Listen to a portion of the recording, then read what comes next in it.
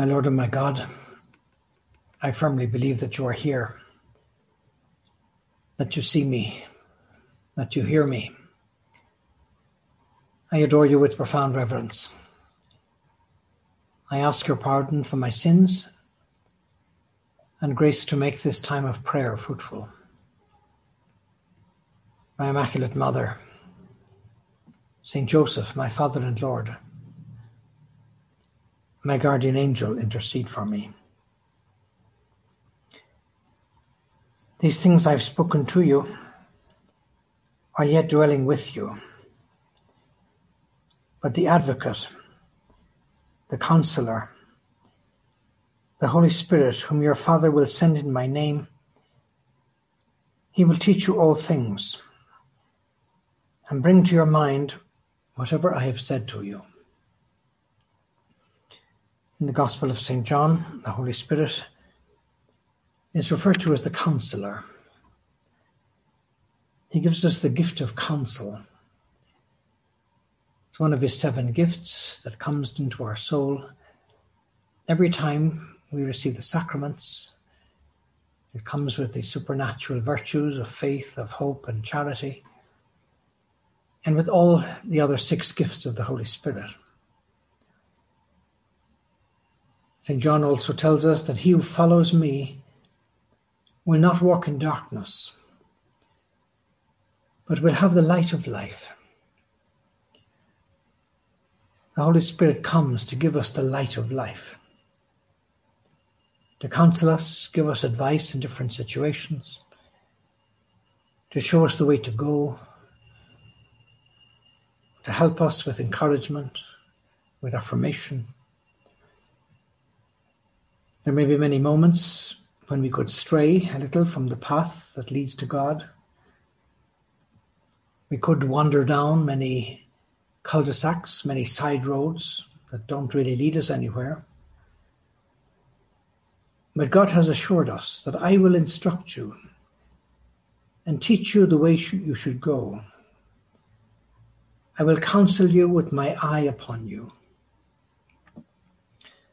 And so it's important that we would have one ear cocked, one antenna up, for those little directions that the Holy Spirit may give us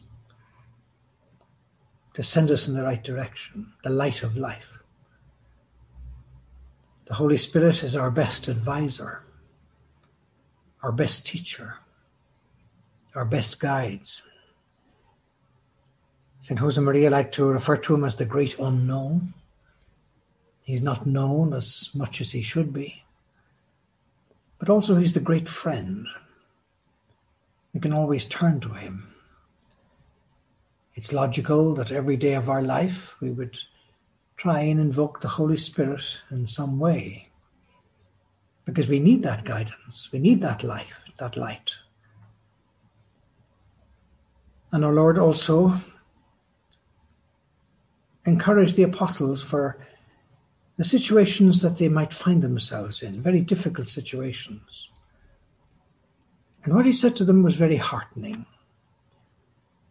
When they deliver you up, we're told in St. Matthew, do not be anxious how you are to speak or what you are to say. For what you are to say will be given you in that hour. For it is not you who speak, but the Spirit of your Father speaking through you. If on some occasion we have to speak in those sort of circumstances, it can be good to invoke the Holy Spirit and then just say whatever comes into our mind. A pharmacist in Ireland many years ago told a story of how he attended a professional meeting of pharmacists. There was a panel of speakers who were trying to encourage them to stock the contraceptive pill. This was back in the early 70s.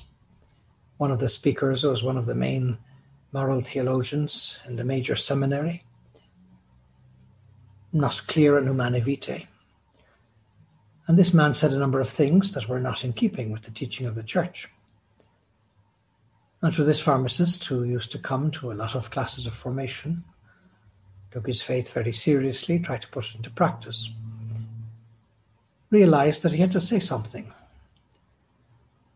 But he'd never spoken in public before. But he realized he had to raise his voice.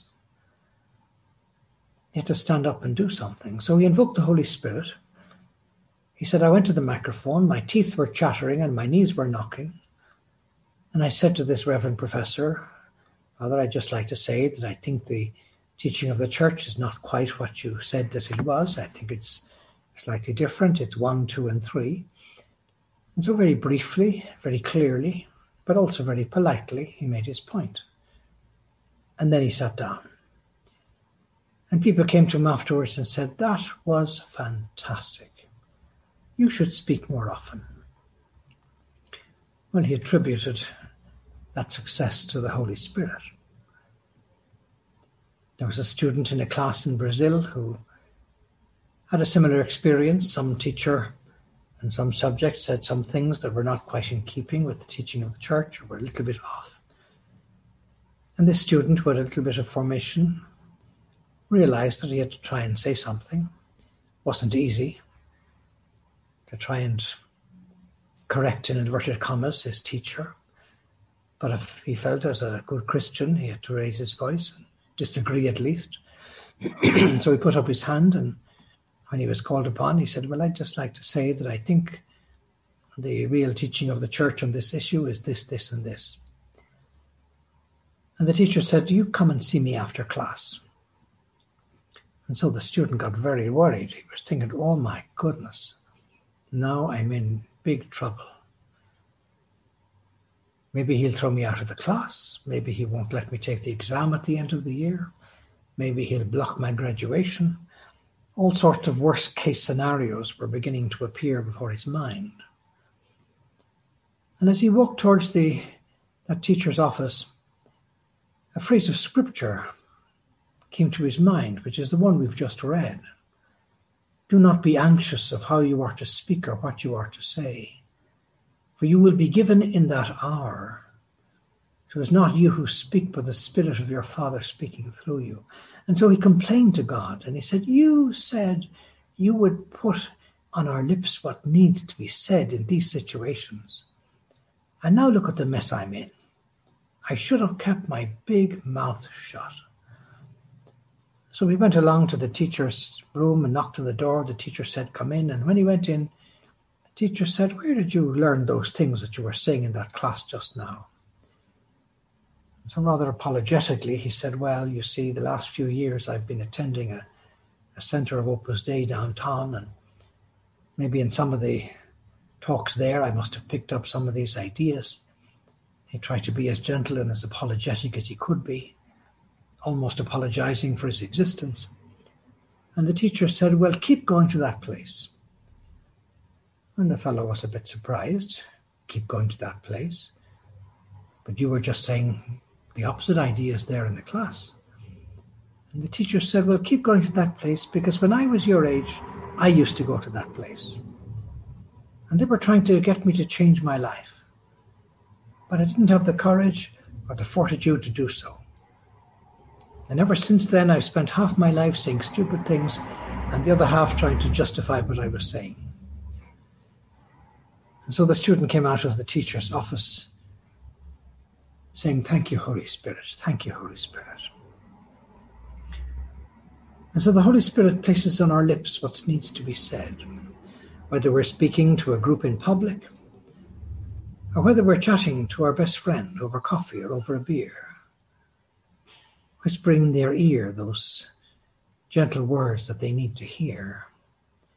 The Holy Spirit will place on our lips the key words that he wants us to say, that will leave a mark in the soul of that person, because we have not said them for any human reason, but because we're trying to fulfill our vocation to be an apostle and a follower of Christ.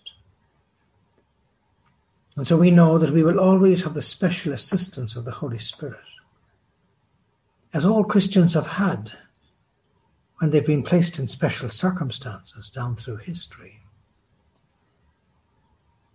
It may be that we're writing a letter to the newspaper. We might be phoning into a radio program. We might be giving a class or a talk. If we invoke the Holy Spirit, well, somebody somewhere will be inspired by the things that we're saying or writing or communicating. Our job as Christians is to help enlighten the consciences of people in the moral choices that daily life presents. And nearly everybody in every sphere of professional activity has to make certain choices, whether or not to cooperate in evil, or whether to stand up and say no, to choose the right way of acting, to perhaps save their job, but at the same time so as not to do anything wrong. And so this is a need that's keenly felt in our days. There can be a lot of little crises in people's professional lives. There's a wide uncertainty about true values. And we have to try and be aware of the need to neutralize certain destructive forces in society. Destructive forces for the family, for morality, in medicine, in law, in fashion. These destructive factors can easily find their way into the human spirit, particularly when it's agitated by passions. We need to introduce healthy, positive ideas in so many places. And so we need the help of the Holy Spirit when we're writing that email to the newspaper to point out politely and clearly certain ideas that may not have been correct in other people's contributions. And so there's a certain commitment to moral restoration. And that's where we have to be as ordinary lay people in the middle of the world, called to sanctify the temporary realities, to order them to God. We have to be in the forefront. And so the prayer must arise from the members of the church to obtain a very special help from on high. And when God hears that cry, well, the Spirit of God responds to that plea with the gift of counsel.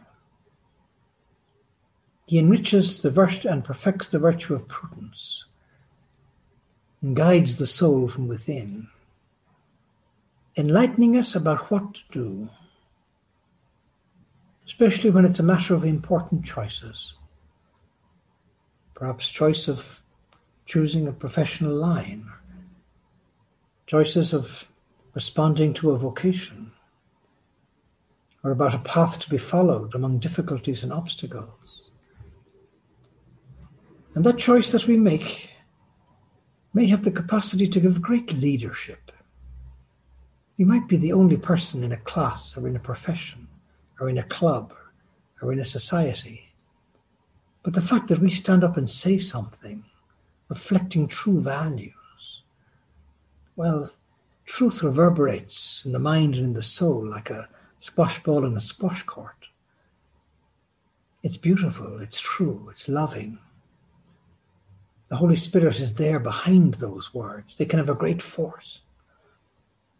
And God has placed us precisely where we are to have that influence.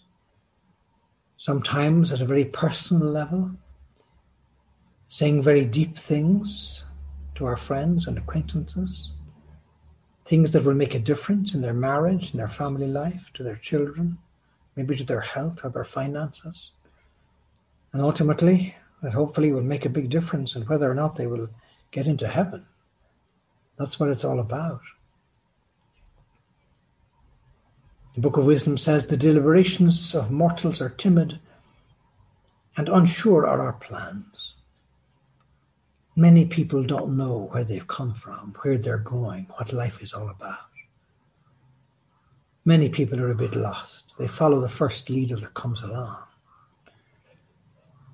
And so the gift of counsel can act like a new breath in the conscience, suggesting to it what is licit, what is right, what is becoming.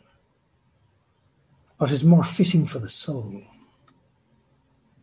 Recently, somebody came to me with a medico-moral problem, a difficult one, a young family, faced with 2 handicapped children. And of course, the obvious question, do we have more children? Do we not have more children? The only thing you can say to people in those moments, and very strong and very clear, is don't do anything that is wrong. In 10 years' time, you can regret it enormously. You can make the biggest mistake of your life. We have to go before God as He made us. It's a very sad thing to listen to the tears of a woman in her 40s who was ligated when she was 30. I've seen a couple of women in that situation, and at least 2 of them wanted to have the ligation reversed. There's no obligation to do so because just that operation alone carries a certain risk with it. But these 2 ladies said, no, Father, I want to have it reversed because I want to go before God as He made me. I know another woman who had it reversed at 38 and had another baby, and that baby became the joy of their whole family. The quick fix can look very attractive, but when time passes, it can become a different story. When we realize we've done something wrong. The softest pillow to sleep on at night is a tranquil conscience. And so the conscience becomes like the healthy eye of which the gospel speaks. An eye which acquires, as it were, a new pupil, by means of which it's able to see better what to do in a given situation, no matter how intricate and difficult. And God wants us to help all young married couples and also those not so young with advice to build up their family, to build a civilization of love, a culture of life. We've come to change society. We need the gift of counsel in all sorts of ways. We need it every day of our life. And so aided by this gift then, the Christian penetrates the true meaning of gospel values, in particular those expressed in the Sermon on the Mount. Blessed are the poor of spirit. Blessed are those who suffer injustice. Blessed are those who thirst for righteousness. Blessed are the peacemakers. The behavior of so many Christian martyrs shows how the promise that our Lord made has been fulfilled in the church. It can be very moving to read in all the material that's come down to us about the serenity and wisdom of people with little learning, and sometimes even of children, but who sometimes have a great gift of counsel. God gave a very special gift to certain people in certain stages of history. St. Catherine of Siena, writing to influential people, writing to popes. And so the Holy Spirit assists us even in the smallest difficulties. And He'll be there especially for us in times of stress when we have to confess our faith. And these can be key moments in our life. Key moments when we give that key example that God wants us to give, which may be completely politically incorrect, unwelcome to certain ears. But maybe with the passage of time and with grace, people will remember what we said or what we did on a certain occasion, the path we took, the decision we made. And so through the gift of wisdom, the Holy Spirit perfects the acts of the virtue of prudence, and prudence in turn tells us which means to use in any given situation. And sometimes the Holy Spirit may tell us to be silent, not to react, not to lose our temper, not to have a knee-jerk reaction. To be silent, because now our children are older. They've heard everything. We get the gift of counsel to keep our silence and pray. Somebody said once, the person who has the truth knows how to keep silent. They don't need to argue or prove their point. So sometimes we give great example with our silence. We let things pass. Or we let people discover the truth that we already know. Sometimes the decisions we have to make may be in very important matters, but sometimes they might be also very trivial things.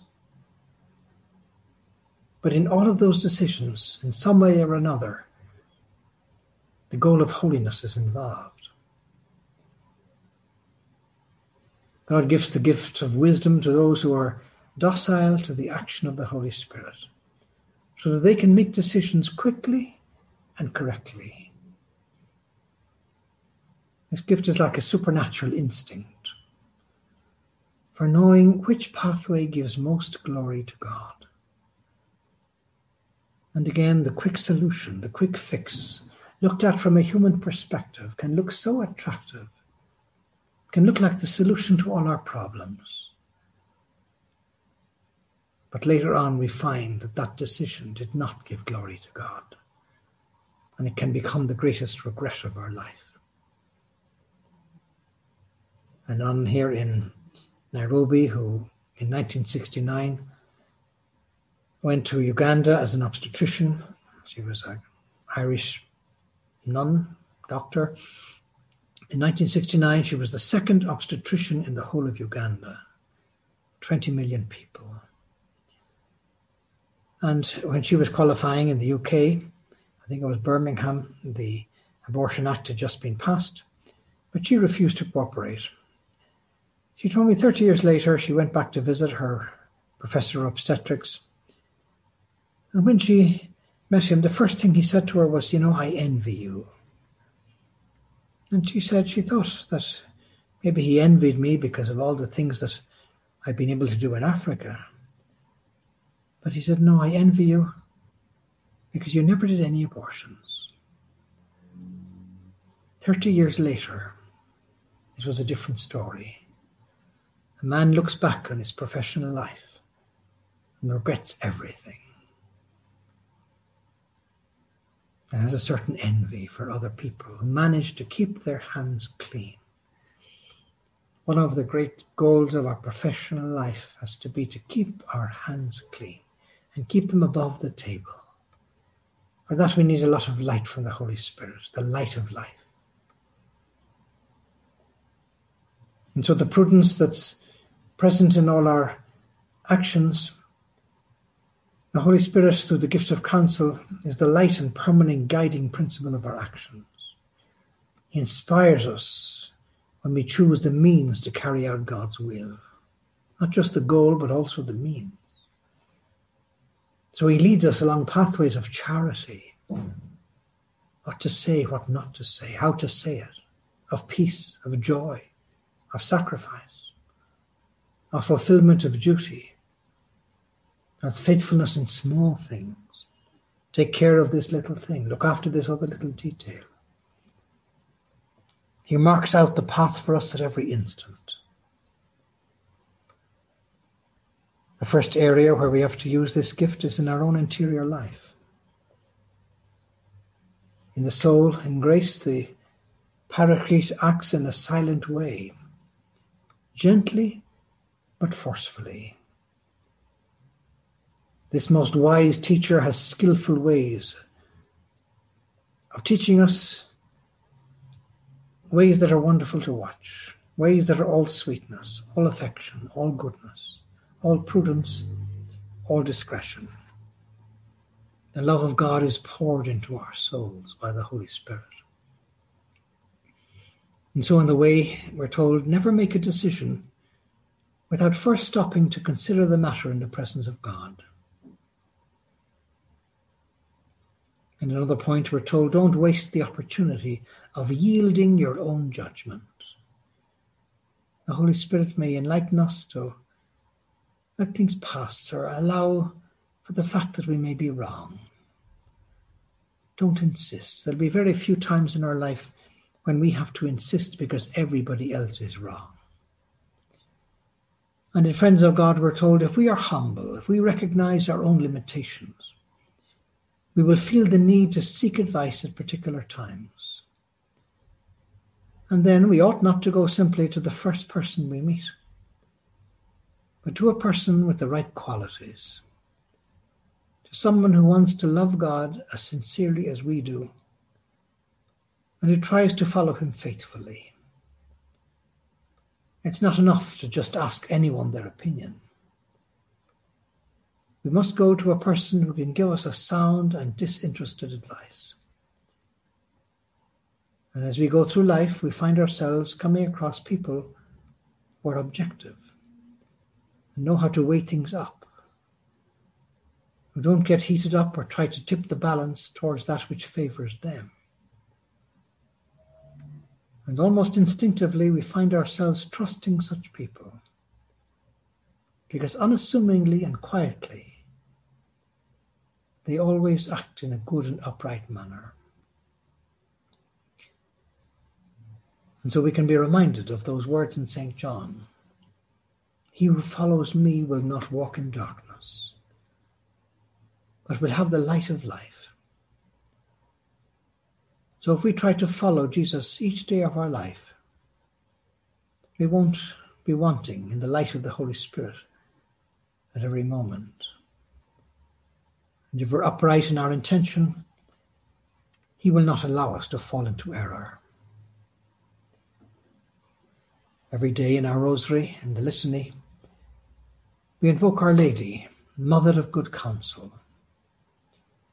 Well, she'll win for us this grace, all the graces we need, if we go to her with the humility of those who know that on their own they will stumble and they lose their way.